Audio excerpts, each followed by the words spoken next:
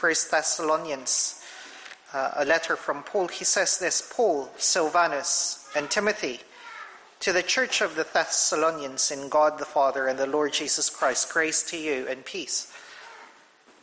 We give thanks to God always for all of you, constantly mentioning you in our prayers, remembering before our God and Father your work of faith and labor of love and steadfastness of hope in our Lord Jesus Christ. For we know, brothers, loved by God, that he has chosen you, because our gospel came to you not only in word, but also in power and in the Holy Spirit and with full conviction. You know what kind of man we proved to be among you for your sake, and you became imitators of us and of the Lord. For you received the word in much affliction with the joy of the Holy Spirit, so that you became an example to all the believers in Macedonia and in Achaia. For not only has the word of the Lord sounded forth from you in Macedonia and Achaia, but your faith in God has gone forth everywhere, so that we need not say anything. For they themselves report concerning us the kind of reception we had among you, and how you turned to God from idols to serve the living and true God, and to wait for his Son from heaven, whom he raised from the dead, Jesus, who delivers us from the wrath to come.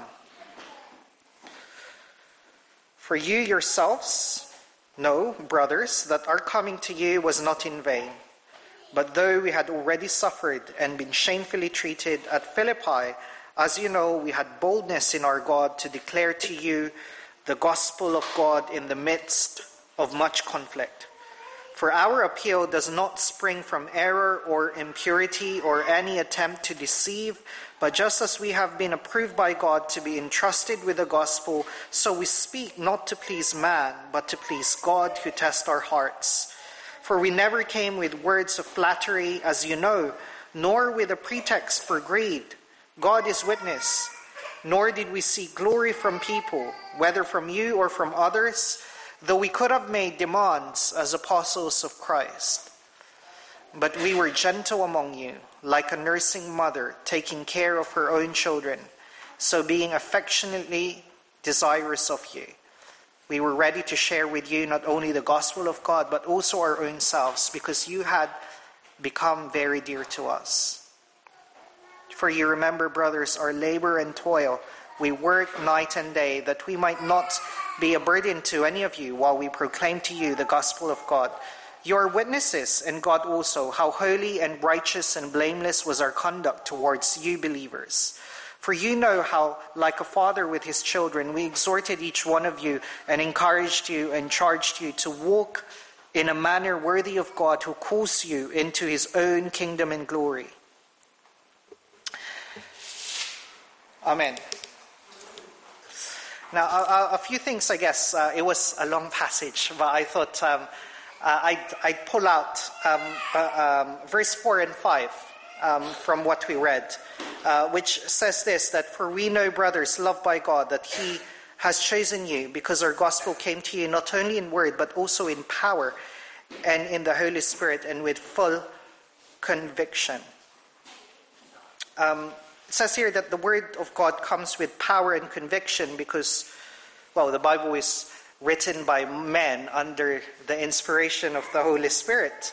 And what does it exactly mean that the word of God comes with power? Well, Paul here, he explains, when we look at it in verse 9, what happened to these people in Thessalonians when the word of God came to them. It says on verse 9 that they themselves report concerning us the kind of reception we had among you, and how you turned to God from idols to serving the living and true God. Isn't that amazing? So there's these people who were worshiping idols, doing idolatry, so to speak. And then when the word of God came to them, it came with power. And through that, they were able to know and serve the true and living God. And now they wait for his Son. Verse 10, it says that they wait for his Son who will come again, who delivered us from the wrath to come.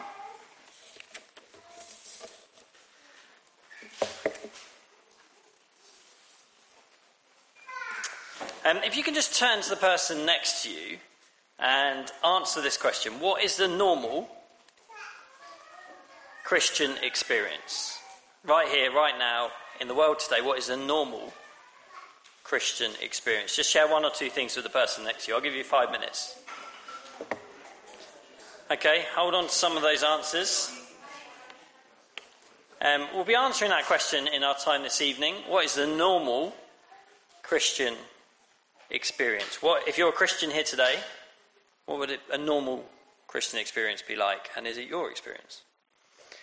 We've not long finished our Bible overview as a church, where we took 7 big stages through the story of God bringing his kingdom and revealing it and fulfilling it in Jesus.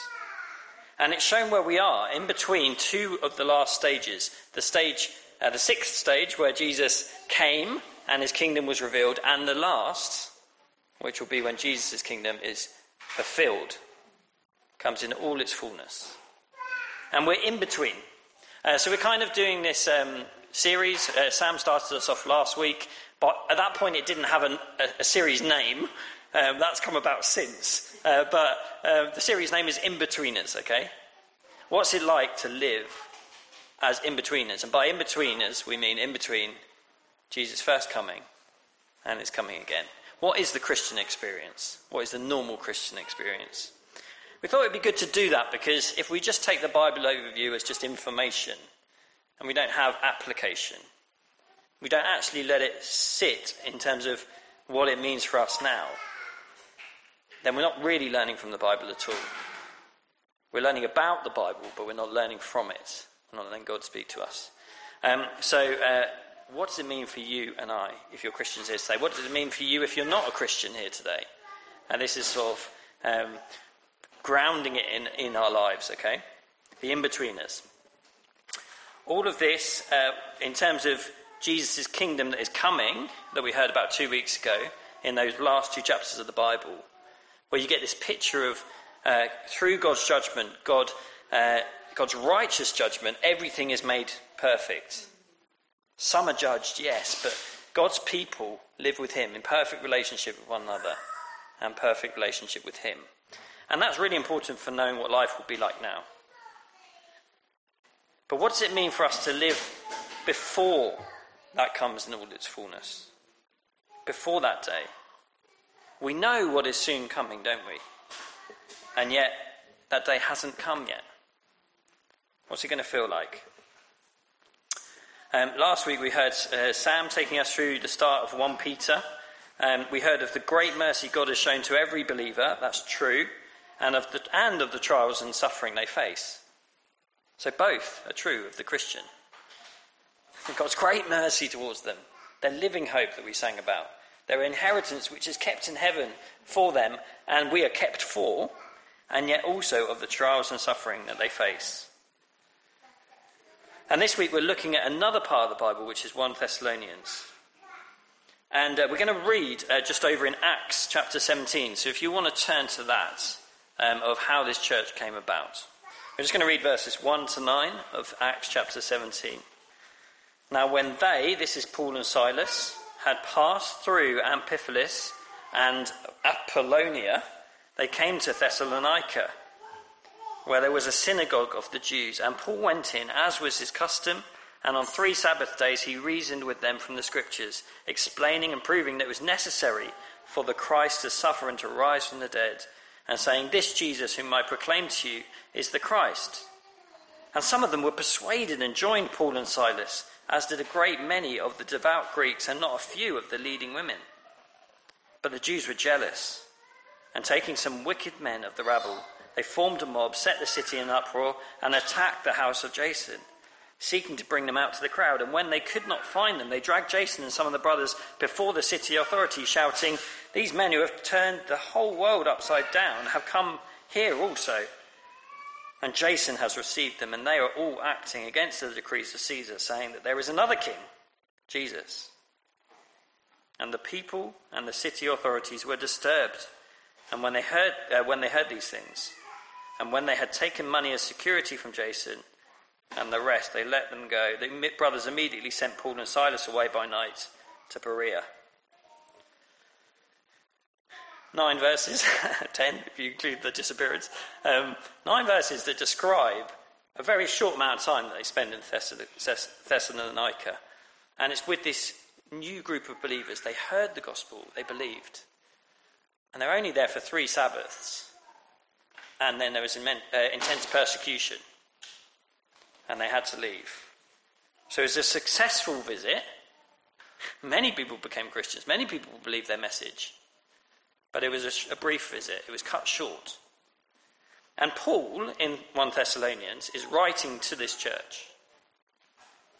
So we get a flavour, don't we? If Paul and his team were under great pressure to leave, we can kind of guess what the atmosphere would be like for the Christians who lived there, for the new Christians. And Paul is writing to encourage them, much in the same way as Peter writes his letter 1 Peter. He's writing to encourage them in the midst of great pressure. He wants to help them to see that what they are experiencing is normal for Christians, for all believers. And if you look down with me, if we hop back over to 1 Thessalonians,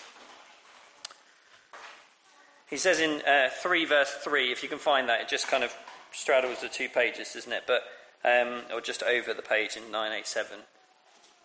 This is what Paul wants for them.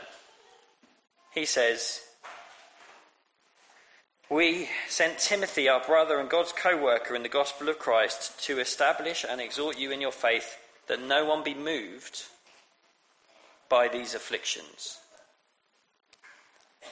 So Paul is writing and encouraging them, and he's even sent Timothy to them so that no one would be moved from their faith in Jesus by these afflictions. And so we're asking that question, what is the normal Christian experience? Well, if Paul was here, and his answer in this letter would be 2 things.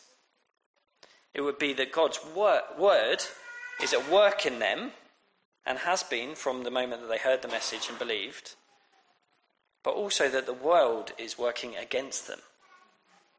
There's 2 things to their experience. God's word is working in them, and the world is working against them. And we're going to see that from chapter 2, verses 13 to 16. And it will come up on the screen, so if you want to look there, you can.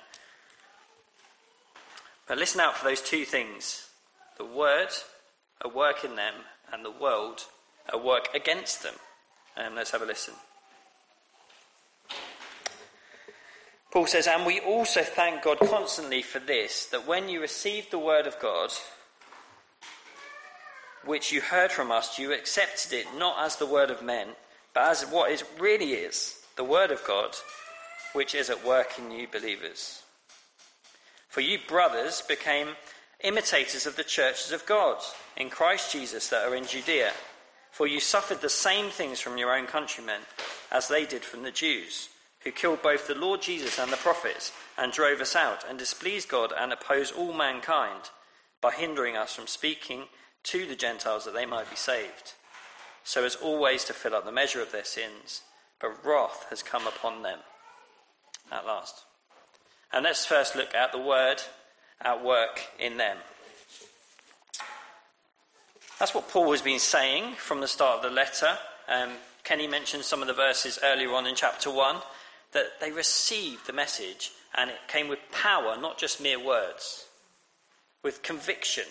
The Holy Spirit convicted them of their sins, that they needed to do away with the idols they were trusting in and turn to the living God, who alone is God.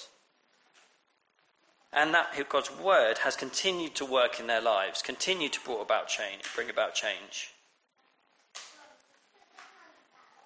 The first result of Paul's ministry among them was that they believed.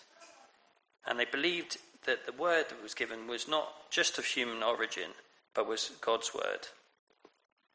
And that word is now at work in them. Their lives are different. We're going to see more of that as we get into chapters 4 and 5 next week, but the difference of their lives. God's word, they were submitting to it, accepting it, acknowledging it as his word in a way that they hadn't done before. That's the first sign, that's the first bit of the Christian experience, isn't it? Every Christian will be experiencing that. And if you look at people, you will see that in them. That there is something that is changing about them according to God's word. They're not just sitting in church and hearing God's word. Anyone can do that. But the Spirit has brought about a new life that means that they want to live it. Not just that their mind has been informed, but their will, their desire has been turned, pulled to serve God, to love him, to want to live for him. And that's something that we can't do. God has to do in us. But Paul celebrates the fact. He says, we thank God that this has happened, because only God could have done this. So that's the first thing, the word at work in them in verse 13. But there's also the world at work against them. And this is one of the main reasons why Paul is writing. If we remember that verse, we don't want any one of you to be moved by your affliction. Paul is writing because they are under great pressure. Paul and Silas had to leave in the middle of the night because of the pressure that was on them. And they left behind these baby Christians. And they are desperately wanting to know that they're going to be okay. And he's writing, you sort of hear the compassion, the love, the tenderness, the concern that he has for them, and in how he speaks of them. But let's read verses 14 to 16. For you, brothers, became imitators of the churches of God in Christ Jesus that are in Judea, for you suffered the same things from your own countrymen as they did from the Jews, who killed both the Lord Jesus and the prophets, and drove us out, and displeased God and opposed all mankind by hindering us from speaking to the Gentiles that they might be saved, so as always to fill up the measure of their sins. But wrath has come upon them at last. What are they experiencing? The same things from their countrymen as the other church in Judea has experienced. And not just that, but the same pressure that Paul himself was under, and the same attack that the Lord Jesus himself had. They rejected him. And they were experiencing the same kind of rejection. So the experience of the Christian in between today is no different. What we are to expect, in some measure, pretty much all the time in the Christian life, is that as the word goes to work in us, the world will come against us. They won't want us to serve Jesus. They won't want us to live for him. Because they are standing against him in their current state. And so we need to be ready. We need to be ready. And Paul is writing to encourage, to shore them up, to say, what you're experiencing here is exactly what I told you to experience. Let's have a look at that. If you look down with me in verse 4 of chapter 3, he says, for when we were with you, we kept telling you beforehand that we were to suffer affliction just as it has come to pass. And just as you know, for this reason, when I could bear it no longer, I sent to learn about your faith, for fear that somehow the tempter had tempted you, and our labour would be in vain.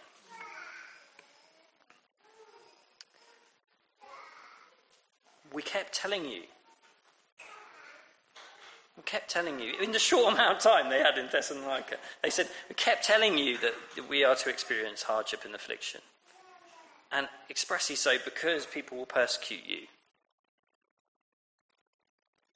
And so, as Christians, we need to know that this will be our experience in some measure. And it will be the experience of the other people sitting in this church to some measure. And we're going to sort of think about what that means for us, as in, what is our part in church life? What is our part in our relationships with our brothers and sisters? In light of that, why do we need each other? Why has God put us together? Because we could just do the Christian life, or we could think we could do the Christian life on our own, couldn't we? And yet God knows more than us. And he knows what we're going to face before we face it. And so it's his wonderful wisdom to put us in the church family and to have each other to help, to encourage, to pray for one another. And we're going to start to see that as we go through. I think it's important to get this, because if you just take the way we use the word discipleship. What do we usually mean when we talk about discipleship in church? Come on, shout some things out. Sorry? Meeting up one-to-one, yeah? And doing what? Praying. Yeah, praying. And what? Reading the Bible. Okay. So we got that word discipleship, and we've said that means reading the Bible. And I'm not knocking that. That is discipleship. But there's a flip side to discipleship that goes with it. And Paul says here that being a disciple is not just learning Jesus, but living the walk that Jesus walked and facing the same rejection that Jesus did. So we need to have an understanding of being a disciple of Jesus that incorporates them both. Because otherwise we'll be one-sided. I think we do our Bible studies, that's discipleship. No, living in the world and facing some of the rejection that Jesus faced for being a Christian, for being associated with the one who was rejected, that is discipleship. You see? None of the early disciples could be unclear that this is what it meant to be a disciple. After all, Jesus had told them that based on his identity as the Messiah, the Christ, and his mission to suffer and die, that whoever would follow him should deny himself and take up his cross. He says, if anyone would come after me, let them deny themselves, take up their cross and follow me. Be associated with me in my sufferings and rejection, and you know what's going to happen? People will reject you too. Yes, there is much gain in eternity with Christ, and that, you just look forward to that, don't you? Day by day, but there is much to lose in this life, and Jesus doesn't promise that we won't lose it all. For him, for the sake of the gospel. And Jesus doesn't hide that as sort of like the small print and say, come follow me, and by the way, there's going to be hardships. No, he puts it up front. He says, if anyone would come after me, let them deny themselves, take up their cross and follow me. And so what it will mean, what is normal for the Christian experience, for disciples of Jesus, for followers of Jesus, is to be rejected, just as he was rejected, because they are associated with him. If Paul was here, he'd be saying to us that learning to walk as a disciple of Jesus is learning to face rejection. And he doesn't want these baby Christians to think otherwise, to be confused or surprised, or to be caught off balance by what they're going to face. He wants them to know. He's told them, these are the things I told you when I was with you. I'm reminding you of them now.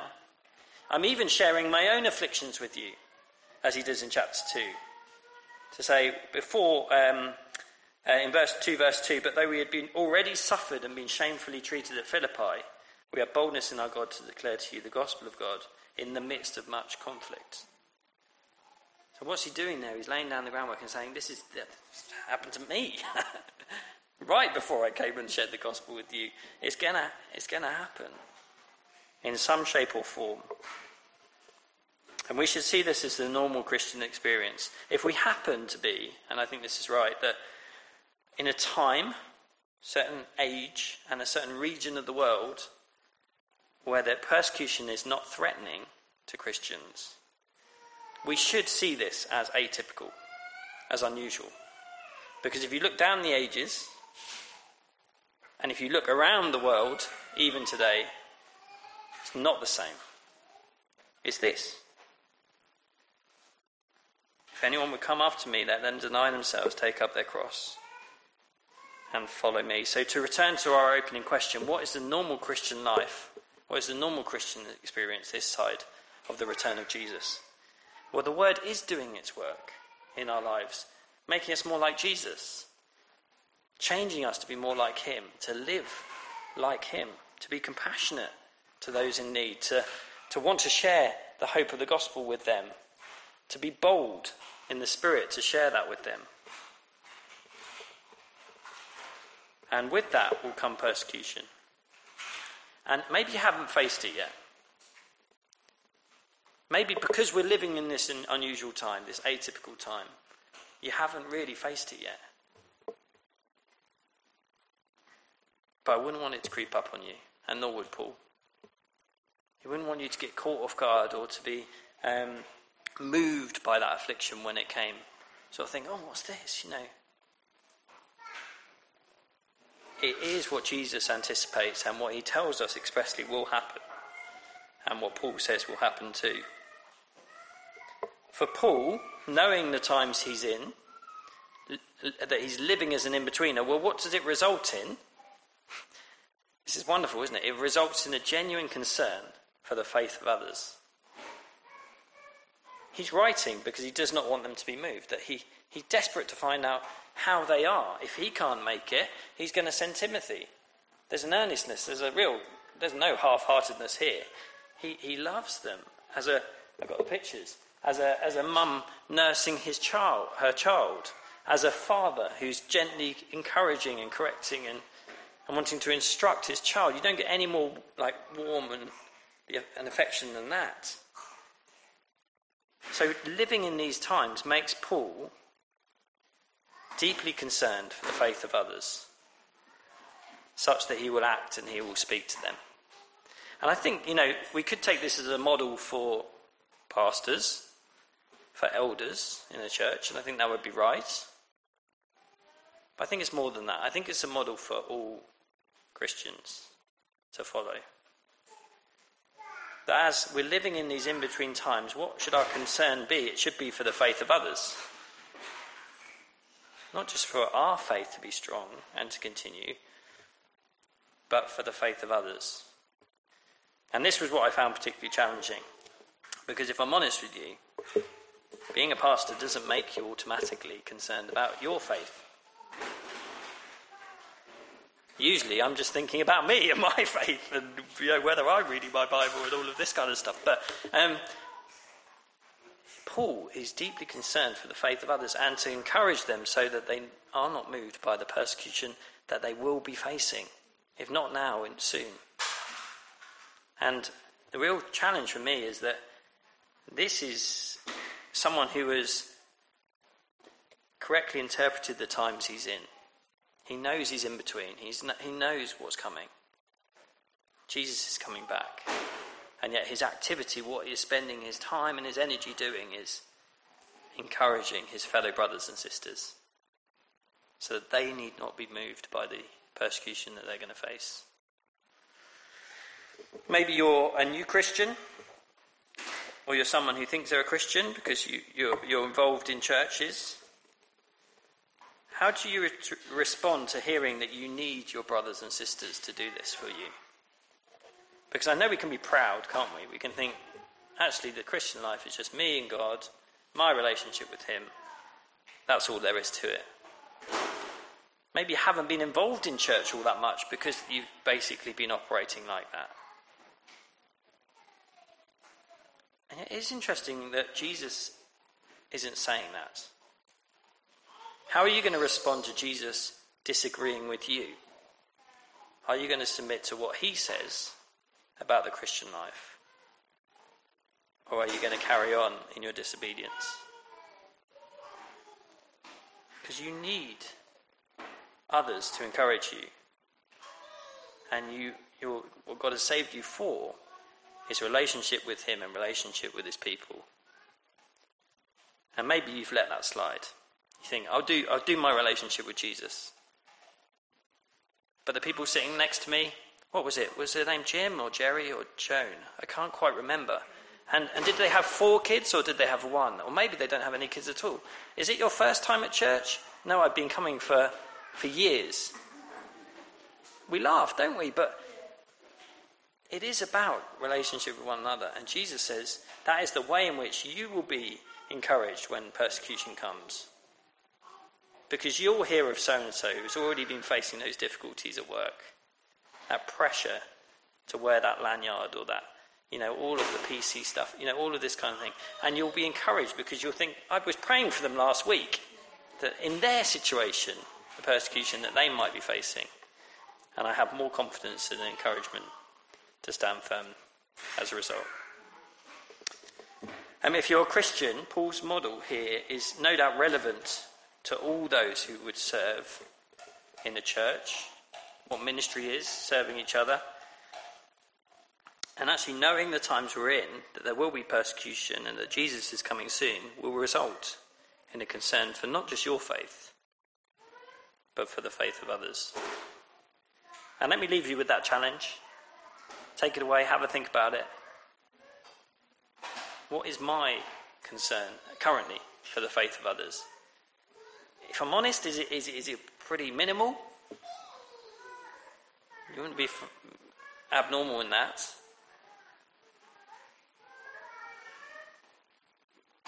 But Paul's concern was for the faith of others. And he writes to them because he doesn't want them to be moved by the persecution that they're going to be facing. And he longs to be with them with a heartfelt affection for them. Let's pray.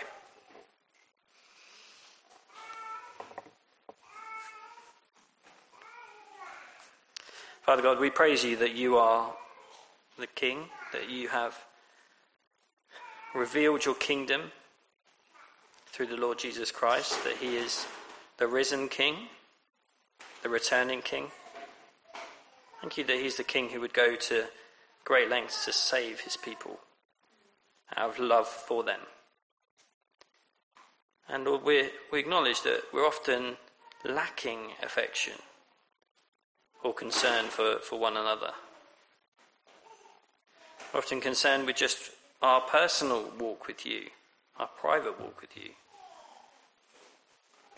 And we miss out on the opportunities to really draw encouragement from one another and to encourage each other in the persecution that we will be facing, if not now, soon. So we pray that you'd help us to submit to you, to learn to walk with you, to follow Christ, being willing to suffer, and yet being willing to serve others and to pray for them. We pray that in the difficulties we will no doubt face soon as Christians in this country, we pray that you would be strengthening us for those days, so that we would be a bold witness for you, even if it means persecution. We pray in Jesus' name. Amen.